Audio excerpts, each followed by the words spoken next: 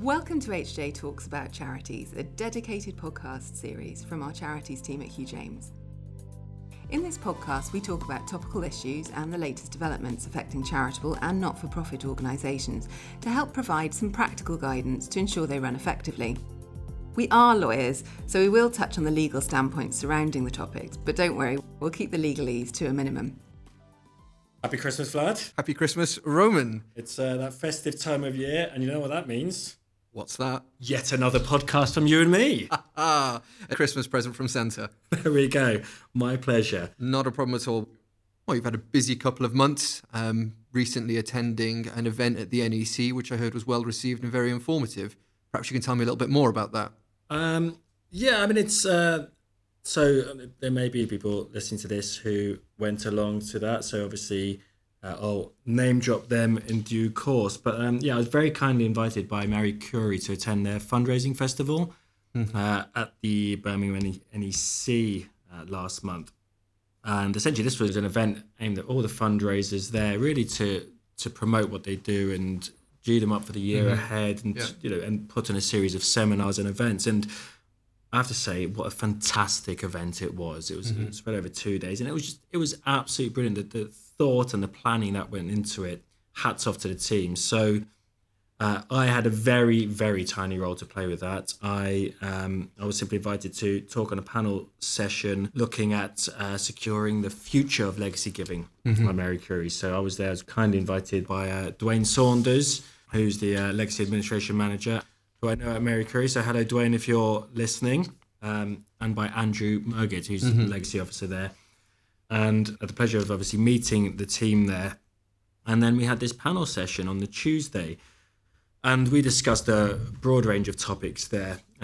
Andrew and I discussed the key factors and trends which have given rise to legacy disputes over the past 10 years. So we're talking essentially about things like longer life expectancy, the rise in house prices, property prices, second marriages, and things like this, which have been impacting not only on the third sector, but generally. I mean, you and I have both seen a significant increase in the volume of work and instructions coming in. We very much have. You're quite right. And I think another factor to add into there is just people are becoming more aware of this, their rights in this area of law. It's something which, our inquiries of sort of the last 7 to 8 years have really skyrocketed. And part of that, I think, is down to the fact that people are more aware of these causes of action, also from a legacy perspective as well. I understand some of the topics that you discussed on the panel, though, were quite interesting and cutting edge, specifically the new trend for online wills. Yeah, that seems to be a big thing. And I think personally, my view is that this is, it was a gap in the market that needs to be filled. The whole purpose behind the law consultation on wills and reforming the law on wills is really to increase the uptake of wills. And I think with the younger generations, I'd like to include myself in that, but you'll probably tell me not to. But is that, increasingly people are using the internet and expect their services to be delivered quickly. But it was quite interesting on the day when we were talking about it, because a number of the people, I think there was probably about a 60-40 split there of people who favoured online wills and people who said, actually, we still want to sit in front of a solicitor to talk it through. So at the moment, it's the jury's still out on whether it is going to be the way forward. But I see there's definitely a future in online wills. But I think at the moment, it's something which will sit alongside the traditional means of wills via the phone or in person. Yeah, no, that's right. And perhaps maybe casting a slight general comment on the topic, it tends to be that younger people are certainly going online more and doing a lot more online. So the online wills offering that potentially is available is likely to potentially increase legacy giving. Simply if there are sections there to prompt them. Young people, generally speaking, from our experiences in the past couple of months where we've actually been out at the coalface fundraising, a lot of young people were engaging and giving and asking what it is that the charity that we were collecting for were doing. Yeah, I think that's it. It's I think if you can do it online, you can appeal to that demographic. This is everyone's saying this is a a generation which favours life experiences over material goods, and because of that, you need to be able to appeal to that. And charities more so than anyone else are having to consider how best to target that demographic, and it is through things like experiences. It's helping to fundraise through if it's marathons or bike rides or doing the Inca Trail, climbing Kilimanjaro, things like that. And those are the things that are appealing. But at the same time, if you can capture those people and get them to invest early on and to support the charity through leaving a bequest in the world, then that's ideal. But I guess you talking about engaging with that the younger generation engaging online, is that just an excuse for you admitting that you've done all your shopping on Amazon? Is it? Other online retailers are available, of course. And the other thing that we spoke about was obviously there has been. We can't escape it. I think the past few years have been a bit of a annus horribilis in terms of the publicity which the charity sectors receive. For instance, obviously a few years ago there was the tragedy with Olive Cook, there was the President's Club scandal and the Oxfam scandals, and this has, I know, made a number of charities. And I've spoken with a number of legacy officers at the ILM conference and the Institute of Fundraising and so on, who have been concerned about charities being seen as a soft touch to those looking to challenge wills, but also how to protect their reputation. There are some charities who've said, well, look, we've looked to disclaim gifts altogether because of this. And what I was keen to emphasise during that panel session was that obviously reputation and brand are absolutely vital for charities. That they need to be protected, but so too at the core is the principle to protect, secure, and recover those assets which properly belong to the charity. People don't make gifts in wills lightly.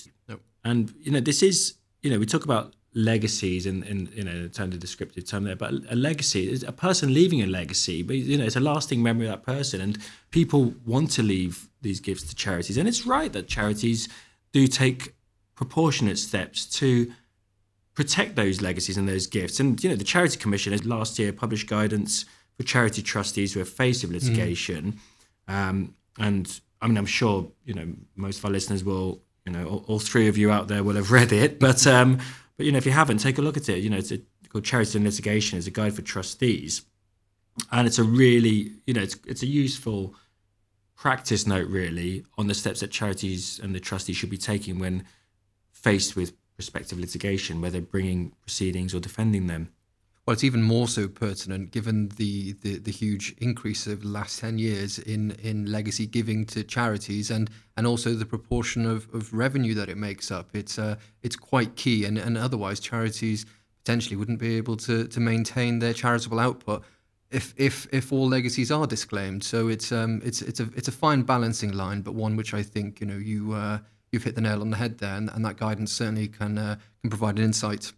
Yeah, and and then we sort of spoke about, the legacies, but then it's how people leave their legacies. And Dwayne and I spoke about the issue of restrictive gifts in wills. And you and I we've had to battle many an interesting clause, and it's lovely. And I think the thing is, people want, many people want to leave a gift, want their name, want a scholarship in their name, or want, something grand, or a library in their name, or things like that. But people also leave gifts for specific causes, and as we all know, the danger with that is that if it's not properly worded or so on, it can fail. You get issues about ambiguity, and the charity can inadvertently end up potentially taking on a bit of a poison chalice. Yeah, very much so indeed.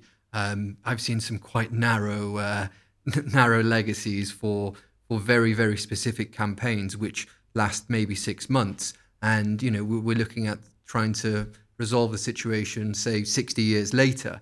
It can be quite tricky indeed, and I think the general sort of point is the broader the legacy, the easier it is to interpret, and ultimately for the charities to benefit. Otherwise, then you have to potentially start looking at sort of see pray and seeking the Charity Commission's input as well in certain circumstances. So that would be a practical guide, I think, or a practical note. And I think that responsibility really rests with us as lawyers, the ones writing and drafting the wills, really, and ensuring that the message is communicated to those who want to leave a legacy, that actually it's in their interest, it's in the charity's interest to keep it as broad as possible. Mm-hmm. But people want to see exactly where that pound is being spent. And that's natural. That's absolutely understandable. So that really summed up the major, the parts of what we spoke about. And as I said, it was a fantastic event. And, thank you to Dwayne, to Andrew, to Nigel, and to everyone else there who really, welcomed me in. It was a great event. And then you and I were at the Swansea Christmas markets the other week, weren't we? So we were doing our bit, collecting money for Macmillan. Absolutely, it was a great day. It was a great sunny day first and foremost. It was sunny, wasn't it? It was freezing. It was freezing, but sunny, and really a great opportunity to engage with people on a day-to-day basis. Really, we can sometimes forget about that when we're sat behind our desks and looking at things in a sort of corporate constraint format. Whereas if we're actually out there, it was great to hear what people's thoughts were on the charity and charitable giving in general. What really struck me about it was, firstly, how generous people were, and secondly, how actually, with cancer, how nearly everyone who donated to us, who threw, quid or whatever they could afford into the buckets, had been touched in some way by cancer.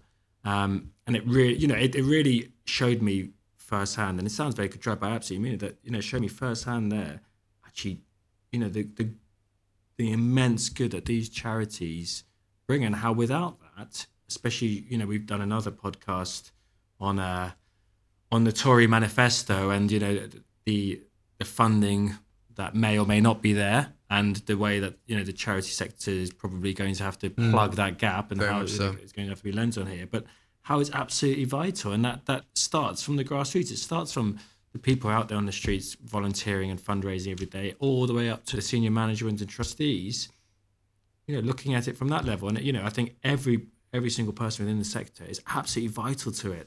Yeah, I couldn't agree more.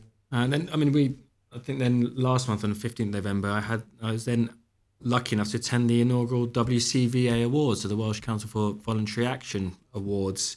That was a great event. It was at the National Museum of Wales, and Dippy was there. Dippy the Diplodocus. Have you seen him, Vlad? I've seen the pictures. I haven't been to visit him yet. I suspect that's going to be a late Christmas present. Well, do you know what? It's the first time I've seen him for about 25 years. I saw him in London Natural History Museum when I was a young kid.